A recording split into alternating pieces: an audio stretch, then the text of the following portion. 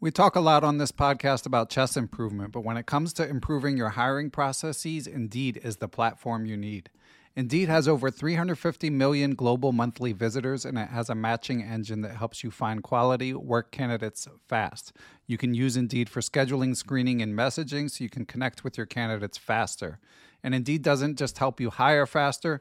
93% of employers agree that Indeed delivers the highest quality matches compared to other job sites, according to a recent Indeed survey. Years ago, when I was running a chess teaching business, I found it hard to find good help, and I had to go through a lot of back and forth to even screen potential candidates. Indeed allows you to do those things efficiently in one place. Indeed's matching engine is constantly learning from your preferences, so the more you use Indeed for hiring, the better it gets. Join more than 3.5 million businesses worldwide that use Indeed to hire great talent fast. And listeners of Perpetual Chess will get a $75 sponsored job credit to get your jobs more visibility if you go to Indeed.com/chess. Just go to Indeed.com/chess right now, and you'll be supporting our show by saying you heard about Indeed on this podcast. Indeed.com/chess. Terms and conditions apply. Need to hire? You need Indeed.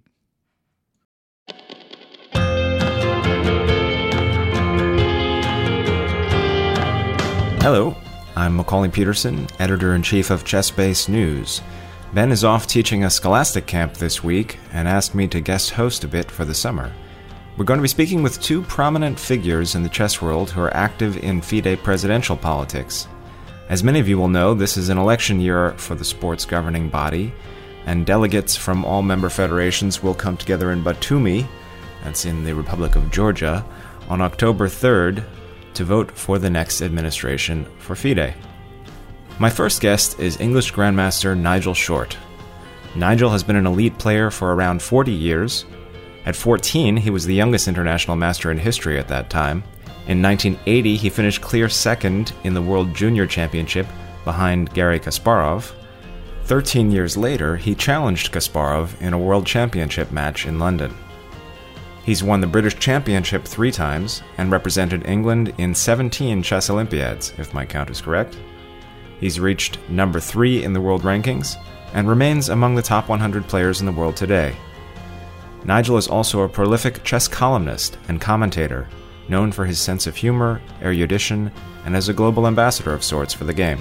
He's also running in the election for FIDE president later this year. So, without further ado, I bring you Grandmaster Nigel Short. Nigel, thanks for coming on the podcast. Thank you, Macaulay. We, of course, want to talk about FIDE politics, but first I'd like to ask you about something that first brought your name into the New York Times, which was January 20th, 1976, page 48, when a boy of just 10 years won a simultaneous exhibition game against the great Viktor Korchnoi. Yeah. What do you still remember from that experience? It was a similar. The Russians had they often participated in the Hastings event, and then people stayed on afterwards. The previous year, I was 9 years old. I was in the group of the second group of juniors. I wasn't considered to be a top junior, so the top juniors played against Belyavsky, Alexander Belyavsky, and I played against Rafael Vaganyan, and he just absolutely wiped the floor with me. I was just annihilated in no time. Unfortunately, I don't have the score of that particular game. Following year, well, kids are improving quite quickly. I remember the experience quite well. It was a very, very long day, because we'd driven down to London to participate in this thing. And were you still just west of Manchester? Yeah, that's right. So in the northwest of from the northwest of England, and the game went on for hours. It really did. I mean, it was I don't remember, but it was basically the whole day and going on. And if you look at the game now, you can see that my opening play was very, very primitive. I basically had no idea what I was doing. But you were 10. Yeah, I was 10. And then I started to outplay him in the middle game. And the end game. I mean, when he resigned, if you look at the position, I'm just completely winning. But I was still surprised at the time. It's very often that you can't believe that you have won a game like that. One thing that I noticed incidentally from this article is that it notes that Korchnoi was at the apex of his chess career in late 1974 when he played the semi-final in the elimination matches for the World Championship and lost to Karpov. But it's funny because, of course, then he lost a match for the World Championship to Karpov 2 years later. Yeah, and he lost in Murano as well in 1981. So he had those 3 successive matches, and Karpov was clearly his nemesis. And you just turned 53 a couple of weeks ago. Yeah. Talking about the apex of a career when it comes to Korchnoi, he's perhaps an outlier, but he continued to play actively into his 80s. Yeah. So that's, I guess, can also draw inspiration a little bit for you. This year because I've taken a different, slightly different turn in my career, things are a little bit different, but I'm still intending to play chess, and I will play one more event before the FIDE election. I'll play in Abu Dhabi, and I think I want more of a focus on enjoying myself. Sometimes I get these invitations and you think, okay, maybe a chance to pick up a little bit of money here. But I'm turning towards pleasure, just having more fun. And I think I play better if I'm in a conducive environment for that. I had a bit of a slip. I mean, towards the end of last year, my rating touched 2,700, and I'd lost quite a lot of points since then.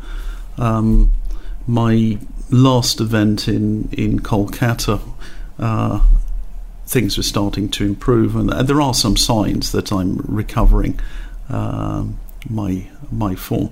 So I'm not sure I'll be playing quite at Viktor Korchnoi's age, but I think as long as I'm enjoying the game and learning new things, then I don't see why I shouldn't go on.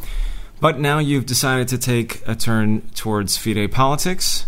I mean, you've been involved in FIDE politics, of course, for many years as a supporter in the last election of Kasparov, although not actually part of the ticket formally. So far, your announcement and public statements have focused primarily on voting out Kirsan Alumzhinov, understandably, who has been the president for 2 decades now, but also arguing that his deputy, Georgios Makropoulos, is the continuity candidate. Yes, that's right. Continuity Kirsan. The Makropoulos team, by contrast, probably now would be arguing that they're interested in reforming FIDE from within. That's absolute nonsense. So if you look at their team, it's composed of the same guys who, all the team apart from Malcolm Payne owe their positions to their fealty to Kirsan Ilyumzhinov, and they are the people, particularly Makropoulos, who has sat by Kirsan whilst he's lied to the General Assembly with his false promises. They have manipulated things. There has been vote rigging in elections. You've had federations which have been disenfranchised illegally, in my opinion. You've had all of this stuff going on. And it is absurd to think that Makropoulos is now a reform candidate. After 23 years, he pronounces himself in favour of term limits. after 15 years of Kirzan being in power, the presidential board, actually led by Makropoulos, vetoed a proposal of the Ukrainian Federation. It was there before the General Assembly, and the presidential board recommended to the General Assembly that they ignore that. So just because it's politically expedient of him to present something new now, it doesn't mean there's a real change of heart. What was the reason for vetoing it at the time, and is there a case to be made that they changed their mind? Naked power, that's all. Presumably not the one they gave to the General Assembly, though. No, it's just holding on to power, and we've got a different situation now, because my view is that the Makropoulos team is short of money. It's not just me saying, they're actually saying it themselves. So Makropoulos, he's a great manipulator, enabler behind the scenes, but there are other people who could lead this particular ticket, and I think in order to obtain their support, he had to promise to get out of the way, that he would not stay on forever. When somebody is providing funds, the term limits are neither here nor there. People are they're on their gravy train. But in this situation, they have rallied behind Macron for this election, but with a clear understanding he gets out of the way at some point, and somebody else will have a go. And that will also be a very, very interesting case. Malcolm Payne presents himself, he's already been speaking about running in 2022. That is assuming the Makropoulos team wins, which is very, very far from being a foregone conclusion.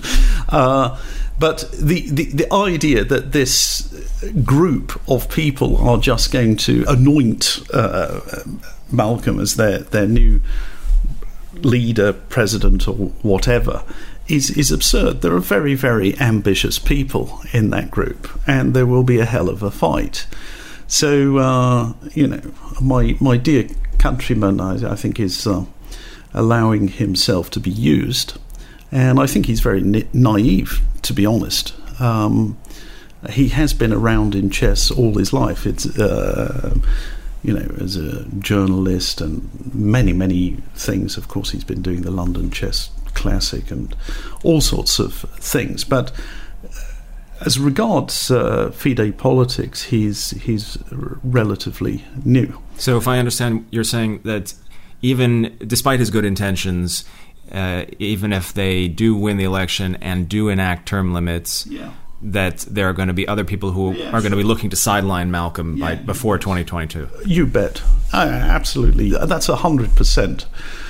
We had dinner with him the other evening, and I was sort of laughing at the naivety of this. Yes, there will be other people, and I could even name several people who would be in contention for that. So this group for the moment are quite willing to allow Malcolm to put forward his case.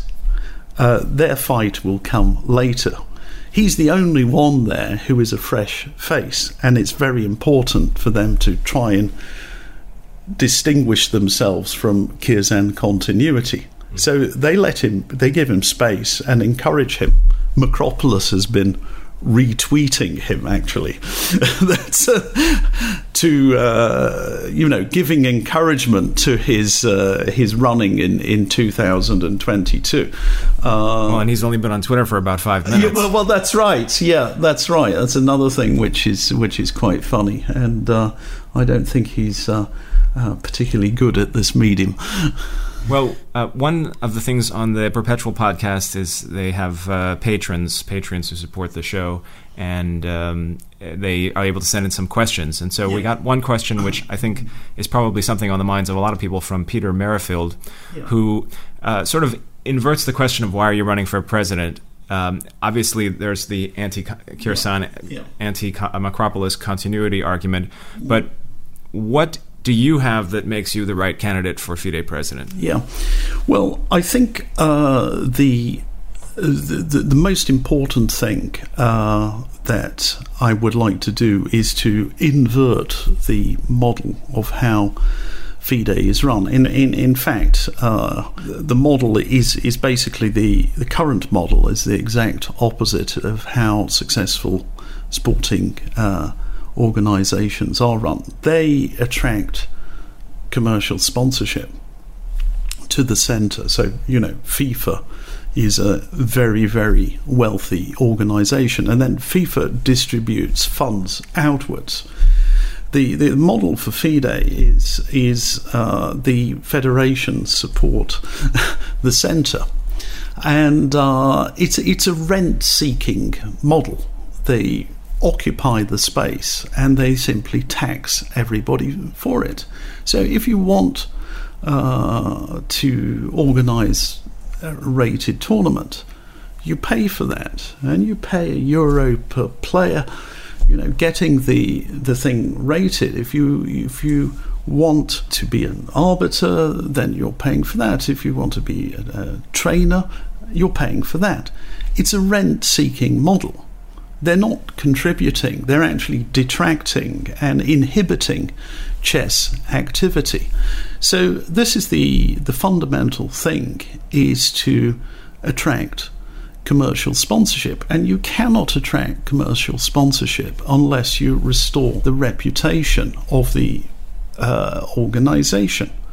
If you Google FIDE now and you Google the current FIDE president, you see scandals and you see all sorts of things that would immediately put you off being associated with the organisation. So I intend to restore integrity and clean up the organisation.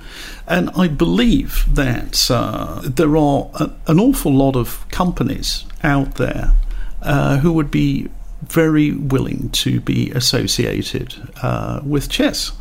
And just to give a couple of examples of CEOs or important figures who we've seen involved in chess, Bill Gates, Mark Zuckerberg playing against Magnus Carlsen.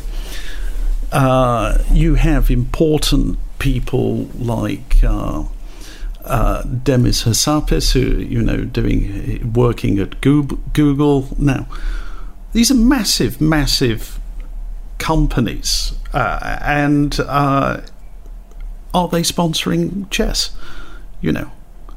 Google has had some sort of limited involvement now. There are great opportunities for increasing the revenue of the organisation by millions.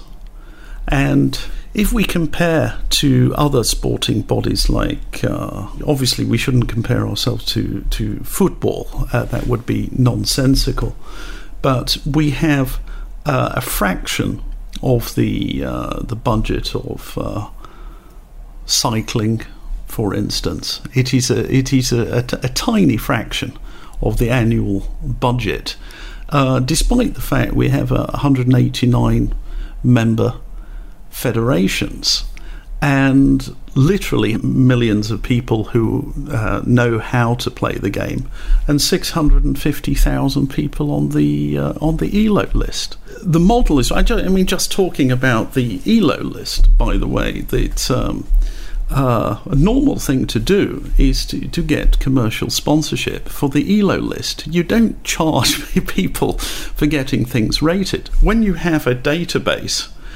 of 650,000 often quite intelligent people there in a particular interest group, companies, they are delighted to be associated with things like that and to run that. In cricket or whatever, these things, they're all commercially done. It brings in revenue for the administration. And they are not, the current administration are not commercially minded at all. They just have a very, very limited negative view. Basically, screw the players. We're going to screw every single penny possible out of the players.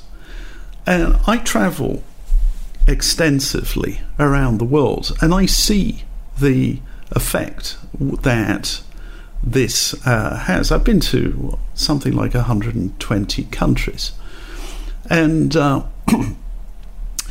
okay, I was just in Nigeria now, and we had a blitz tournament, 9-round blitz tournament, and they said it wasn't going to be rated. So I went and asked about this. Why not? I mean, it gives it more prestige, it gives it more meaning if you rate the event. So they decided to do that, and there was an announcement made. The entire room burst into applause, spontaneous applause. These people who, they care about these things. They like to measure or have their performances measured. And why isn't it done? It's because of this small tax. Just paying €1 per player and all of this. It may not sound very much, but in some countries it makes a big difference. And in South Africa, they have a colossal number of nationally rated events. Only a small proportion of those are ELO rated because of the costs. In the Philippines, it is the same.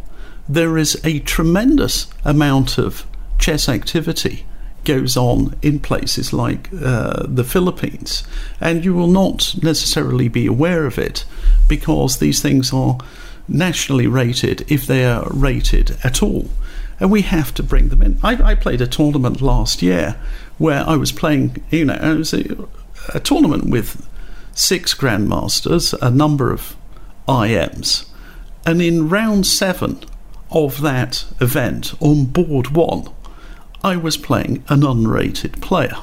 Now, can you tell me, can you name some tournament in Europe, for instance, where I would be playing an unrated player on board 1 in a tournament with several grandmasters and IMs? It's absolutely inconceivable. It just cannot happen. Mm-hmm. But there it can, because you have guys who can play, and they can play quite well, but they somehow escape the system.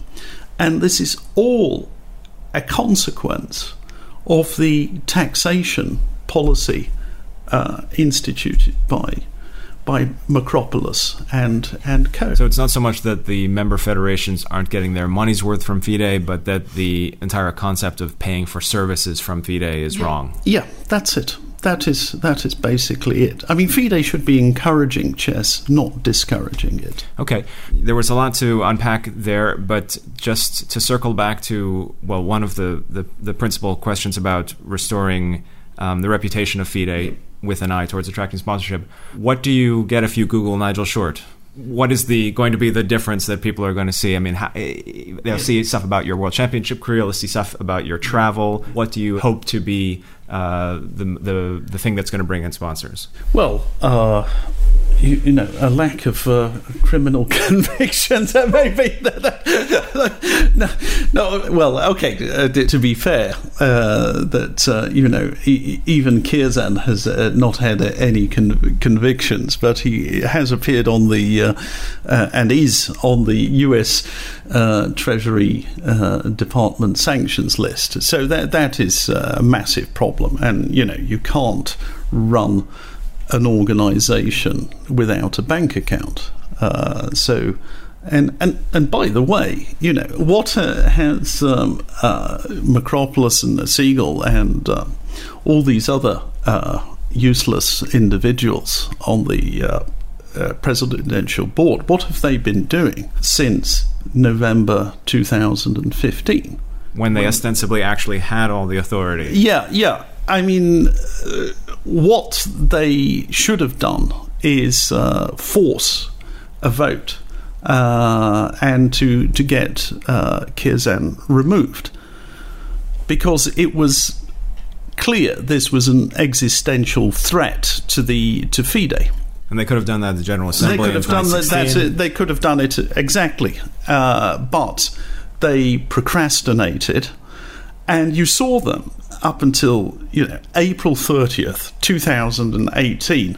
They were scrambling to put in arrangements at the last minute, and not very satisfactory arrangements either, to prevent them having their assets frozen. So that shows lack of planning, lack of foresight on their part. They have allowed Khirzan to lie through his teeth.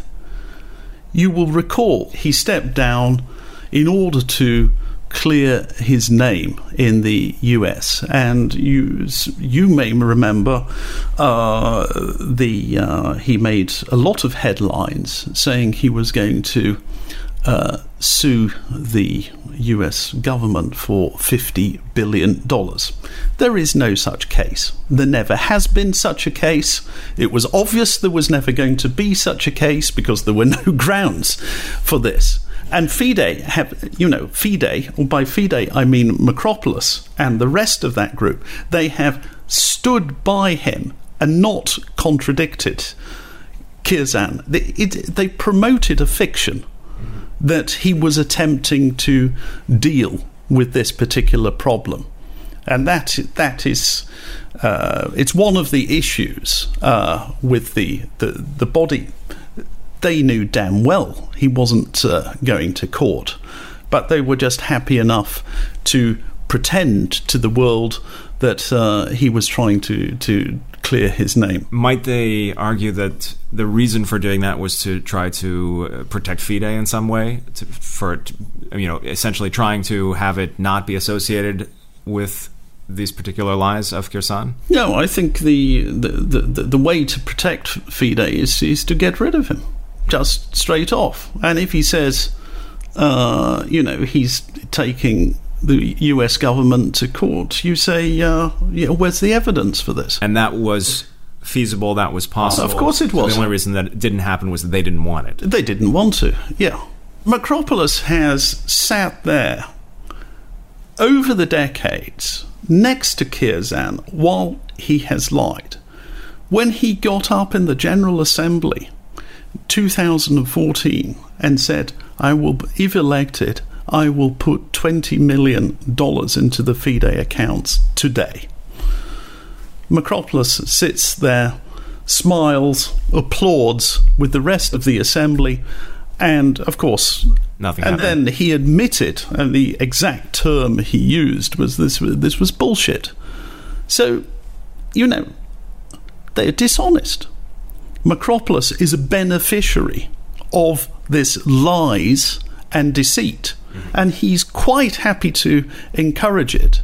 So when Khirzan says $50 billion court case, when there is no court case anywhere, he goes along with it. So let's start talking straight. Let's have some truth finally in the organisation and not put up with nonsense like this. Well, straight talk is definitely something that you're known for on a variety of subjects. How important is it, being a professional player, in your mind, to be able to represent the players' interests in FIDE?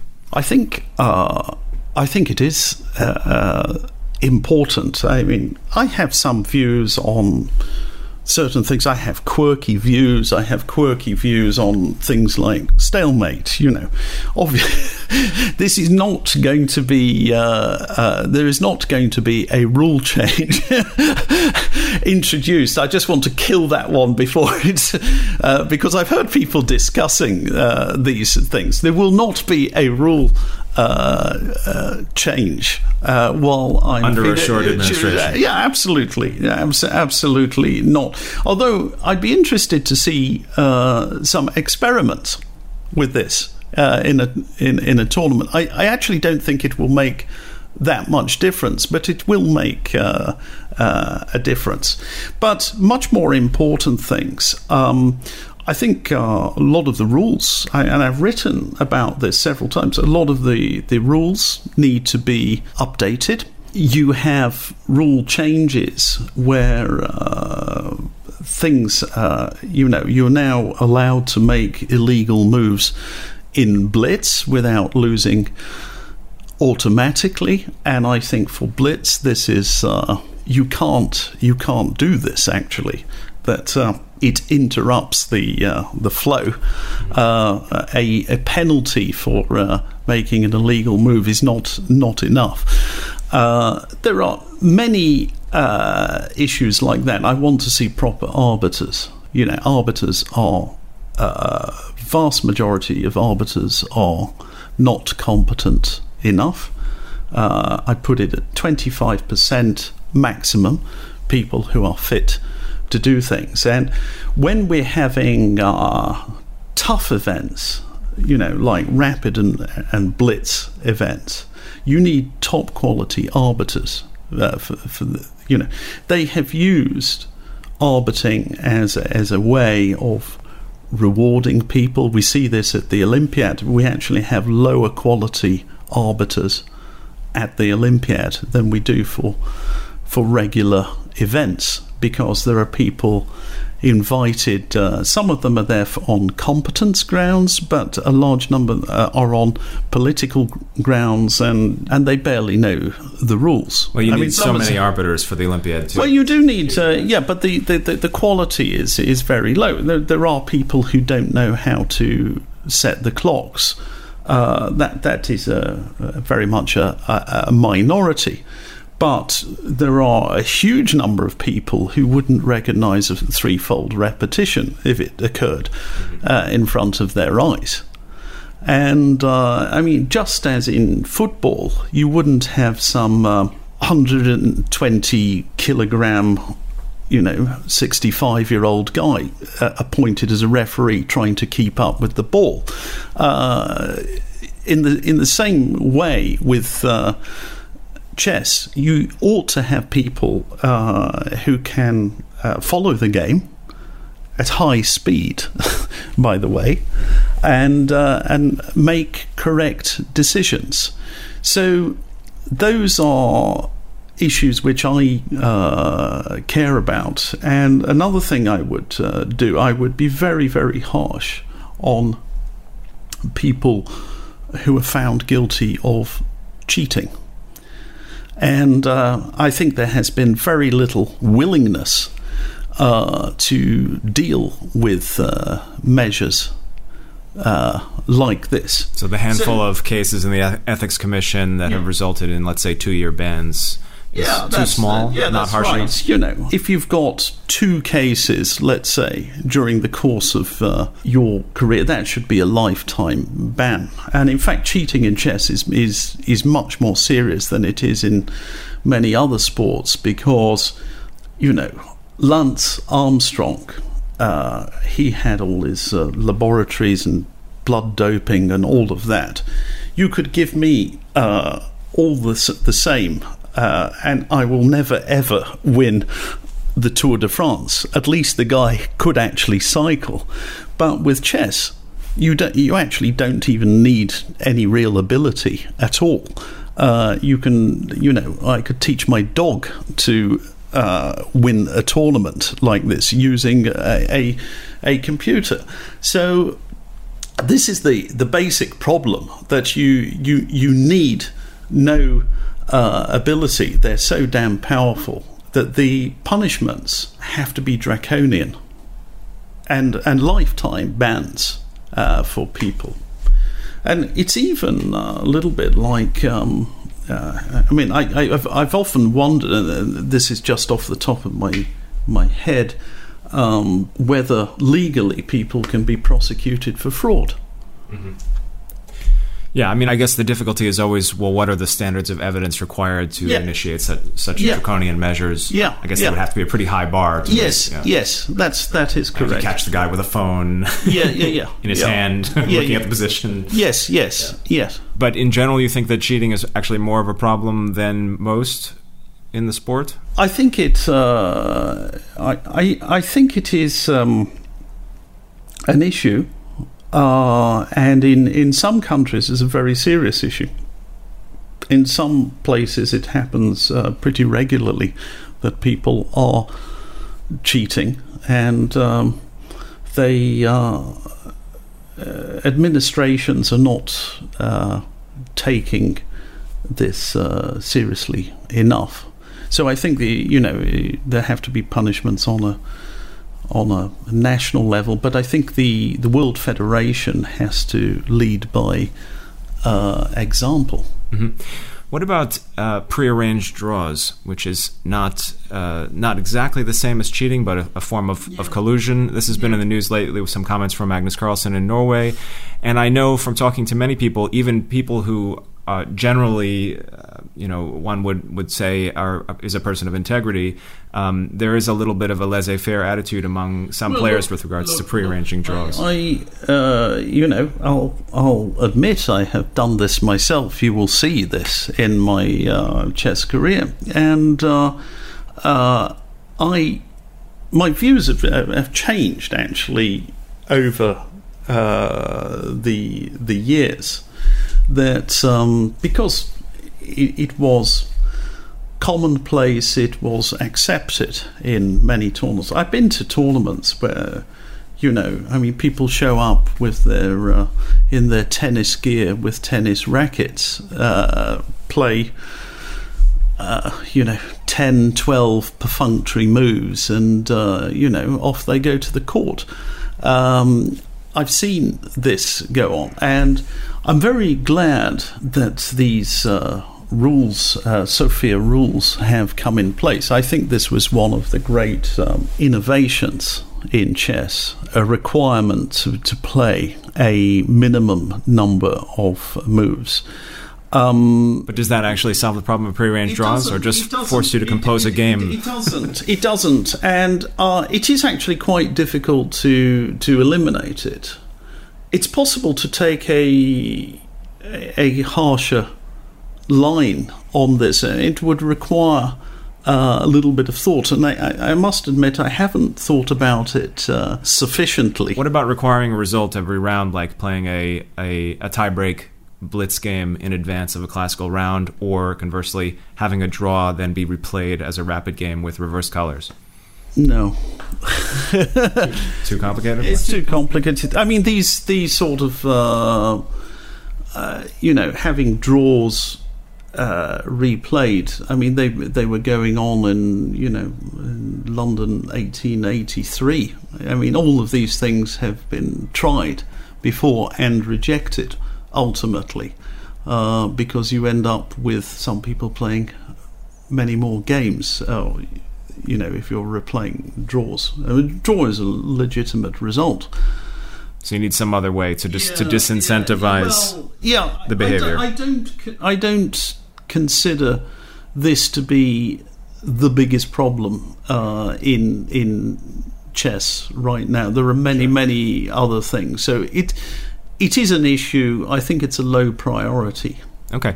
What kind of people are you looking for on your team, on your ticket? People with integrity, skills and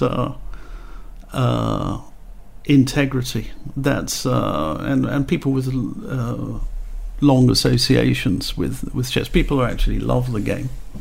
That was always one of the problems with Kirzan, that being president of FIDE was a cover for his business activities. So this provided an opportunity for him to go around the world, negotiate deals, And people, I think, they would be very surprised at the number of deals that have been negotiated by Kirzan in connection with the awarding of various tournaments. So it's not an accident that World Championships have taken place in places like Tripoli. This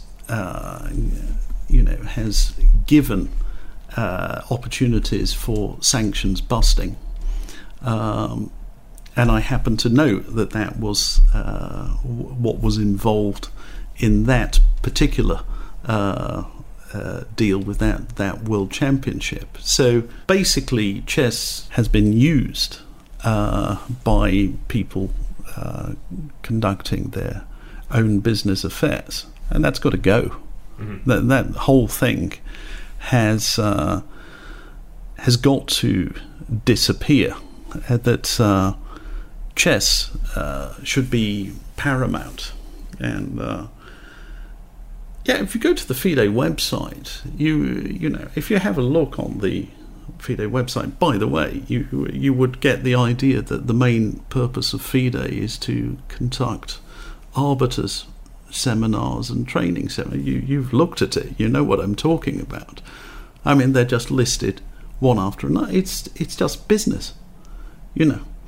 And the chess, the beauty of chess, is somewhere lost and forgotten amongst this.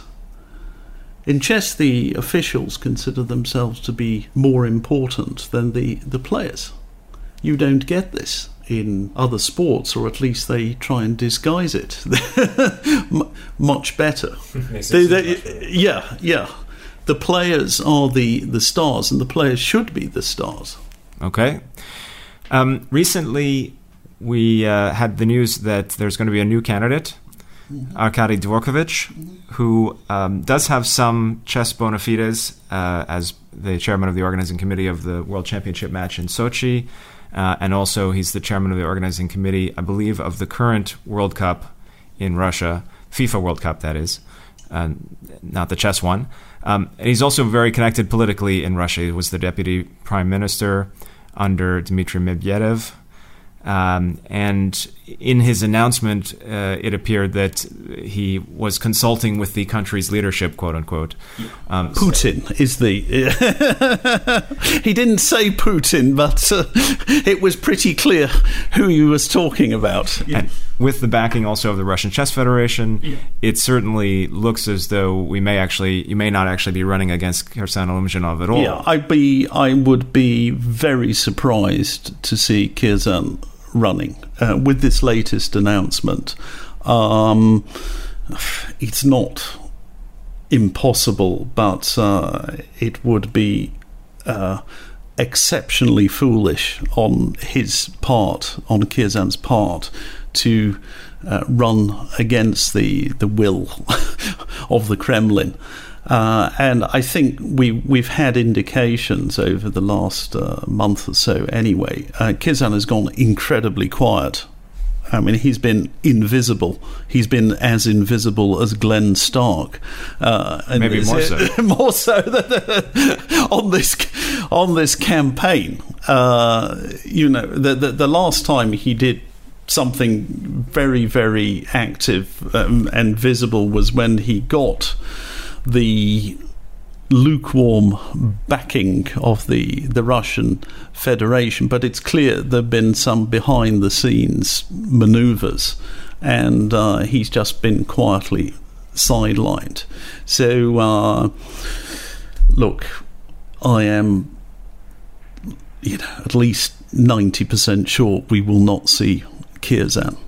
And you're right, Dvorkovich, is apparently quite a reasonable chess player himself. I haven't seen this, but his father was very much a known figure within the chess international arbiter. I saw him at many events, and so he's not coming in as a complete outsider at all. He's a much more dangerous candidate than Khirzan. I mean, I think Khirzan was clearly going down. Absolutely no doubt that he was finished. He would not have been re-elected at all. Lost so much ground since over the last 4 years, and as I've written, a Khirzan re-election, even supposing this could happen, is probably the end of Fidesz. And I'm not being over dramatic, apocalyptic about that. You cannot elect or re-elect a guy who's on the US Treasury Department sanctions list, and you can't open a bank account anywhere. So that it's very, very clear that Fidesz would not have made it to its centenary. Well, with that in mind, then it certainly would appear that this is a bid to try to have the Russian influence in Fidesz persist. Correct. And Khirzan benefited tremendously from that in the past, so one imagines that those benefits will accrue to Dvorkovich. We know already that Russian embassies have been active in contacting federations to support our candidate. We now know who their candidate is, Dvorkovich, but that has been recent. So and we can expect that on a grand scale around the world, and this will also be a question of for federations whether they wish to give their vote to basically an agent of the Russian government, and to play along with Russian soft power to allow them to control this body in perpetuity, which is clear. It's clear that this is their intention. Well, obviously, you can carve out the election in terms of that question, whether or not you want Russian involvement or not. But then, even if the answer is no, you don't want Russian domination of the Federation, then you would still have two choices. So how are you going to persuade the voters that you have a better chance of let's say, beating back at this challenge from Dvorkovich? I'll put forward my vision for change, and I've talked about some of the things, and basically my main idea is bringing a lot more money into the game, and doing away with taxation, and even if you're in a country like this, I mean, we're in Belgium and they have activities, having a reduction of some thousands of euros in payments that are required to Fidesz makes a difference. Even in a place like this, a relatively affluent country, and I think federations will recognise this and support this. I think also there is an acknowledgement that things have been wrong, they've been rotten for far too long, and this is a golden opportunity to bring in real change, real ideas. There are so many reforms which are required. There are reforms required within the body itself, connected with voting, by the way. I mean, one of the things I would like to do, you mentioned term limits, but I'd like to do away with proxies. This has been greatly abused. This is the idea that delegates can vote without being physically present. Yeah, but I mean, why should Yorgos Makropoulos cast the vote of Laos as he did in the last election? Why would the delegate or the president, from the Laos Federation, who is physically present, hand over his vote to a person who probably couldn't even find Laos on the map? Tell me.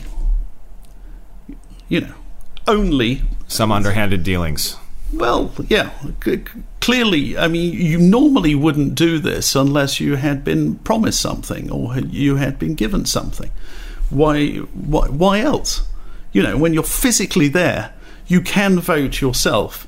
Why do you give it to a guy who knows absolutely nothing about your country? It's clear it's as a payment, really, for something else which you have been offered or given. What would be needed to do away with proxies? Would that be something the General Assembly has to vote on? You have to change the statutes on things like this. And there's been a lot of talk over the years on the voting, and people have said that larger federations should have more votes than smaller federations. I don't support this idea at all. I'm totally against it. But one thing I'm definitely in favour of is putting in a minimum requirement, bare minimum requirement for FIDE to recognise different federations. What would that look? What does that minimum requirement look like? Well, it's based on three things. That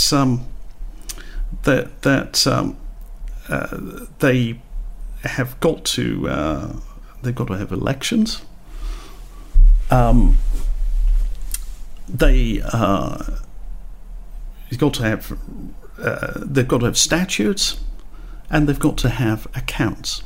Now, I don't think it is for the central body to describe in detail exactly how these federations are run. There are cultural differences, different setups in different countries. But this isn't just an absolute minimum. Mm-hmm.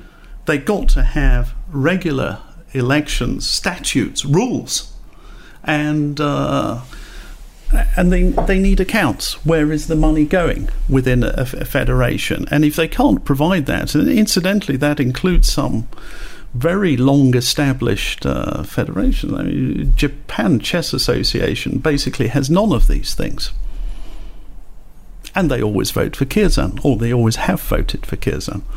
And that tends to be the case. The less democratic, the less responsible the federations are, the more likely these votes are to go for the incumbent.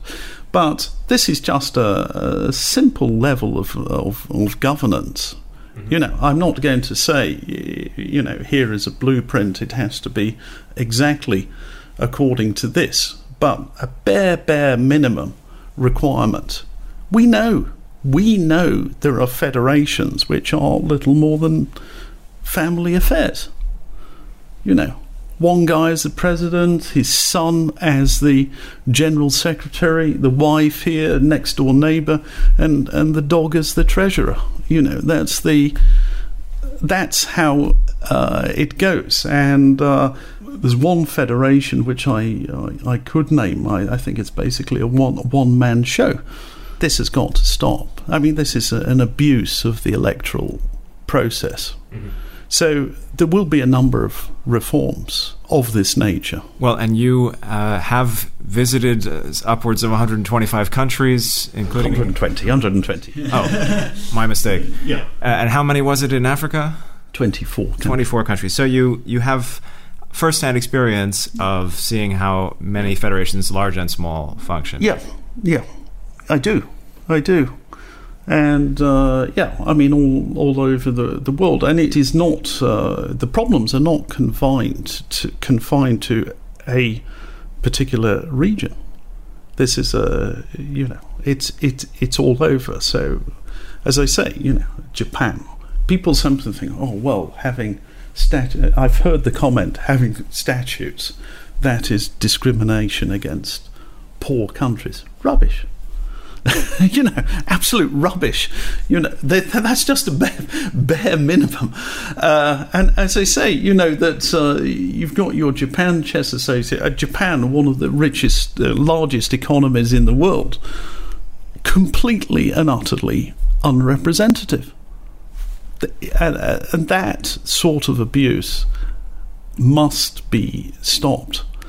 And there's been no willingness whatsoever. The system has been rotten for so long, and it's been encouraged to be rotten for so long that people stand there. I mean, I'll just tell you, 2010, we see these abuses going on in the voting. We had a delegate from Peru at the General Assembly. His federation, recognised by the Peruvian government, Peruvian Sports Ministry, he has all documents there proving that this guy is the representative of chess in Peru. Kirzan stands up at the General Assembly and said, well, I was there in Lima, I met this guy, blah, blah, blah, I spoke to this guy, and he is the representative. No paper, no documents, no nothing. Makes a long speech on this, and then says, well, we'll get the General Assembly to vote on who is the delegate. Who do they vote for? They vote for the non-representative, because, of course, it's a Kirzan vote. Mm-hmm. So it's theft. It's theft in broad daylight. And, it's disgusting that these things happen. And how can we prevent them from happening in this election? Yeah, well, it will be an issue. It will be an issue. I mean, there were numerous irregularities in the previous election. I mean, there was a clear case with the Federation of Gabon, which was disenfranchised, despite having government recognition and despite having been a FIDE member for a number of years. They then went and recognised an illegitimate body, I believe, with an Egyptian as the head. And this is the same. It's the same principle, like that of the school ground bully. School ground bully. He goes there and he beats up some small kid in plain view of everyone else, and he makes sure people see that he's beating up the kid. And the message is very clear: you mess with me, the same thing can happen to you. And that is how these guys have been operating, Macro and Kirzan. So that has been, the way things have been done. Now, what's going to happen this time? We'll see. But I think the fact that there are three horses improves the situation. It's not us and them. There are different interests. So if one side is trying to cheat, other two sides can step in to prevent this or to try and prevent it. So, I'm sure there will be attempts at skullduggery. I suspect it will not be as bad as it was in 2014. All right, well, it's sure to be an interesting few months. I'm sure there's much more we could talk about, but you've got to get to a commentary gig. I do. In Leuven for the last day of the Blitz portion of the first Grand Chess Tour event.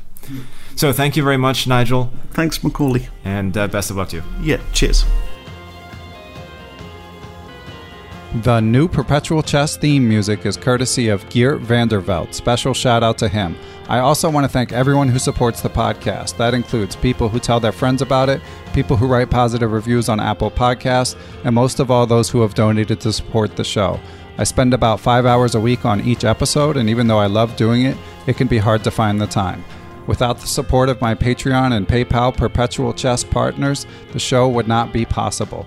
They are Adam Ralph, Adam Vrancoulge, Adrian Gutierrez, Andres Crisdewa, I hope I did okay there, Andres, on your name, Alex Pejas, Chris Wainscott, Chad Hilton, Chris Lott, Christopher Wood, Coach Jay's Chess Academy, Chris Flanagan, Daniel Naylor, Daniel Schaefer, Gary Andrews, Greg Shahadi, James Bonastia, Jason Dunbar, Jennifer Valens, Jeffrey Martello, John Fernandez, Jen Shahadi, Jens Green, Jerry Wells, John Thompson, Johnny McMenamin, Kelly Palmer, Krishna Gopala Krishnan, Lorraine Dore, Matthew Passy, Macaulay Peterson, Matthew Tedesco, Pascal Charbonneau, Paul Sweeney, Peter Lux, Peter Merrifield, Randy Tempo, Ricky Grijalva, Rob Lazorchak, Robert Steiner, Tatyev Abrahamian, Thomas Stanix, Thomas Tachenko, Tim Seymour, Timothy Ha, Todd Bryant, Tony Rotello, Victor Vrancoul, Zhao Cheng, and Zhivko Stoyanov.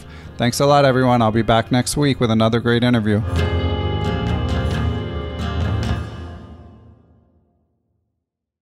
Sports Social Podcast Network.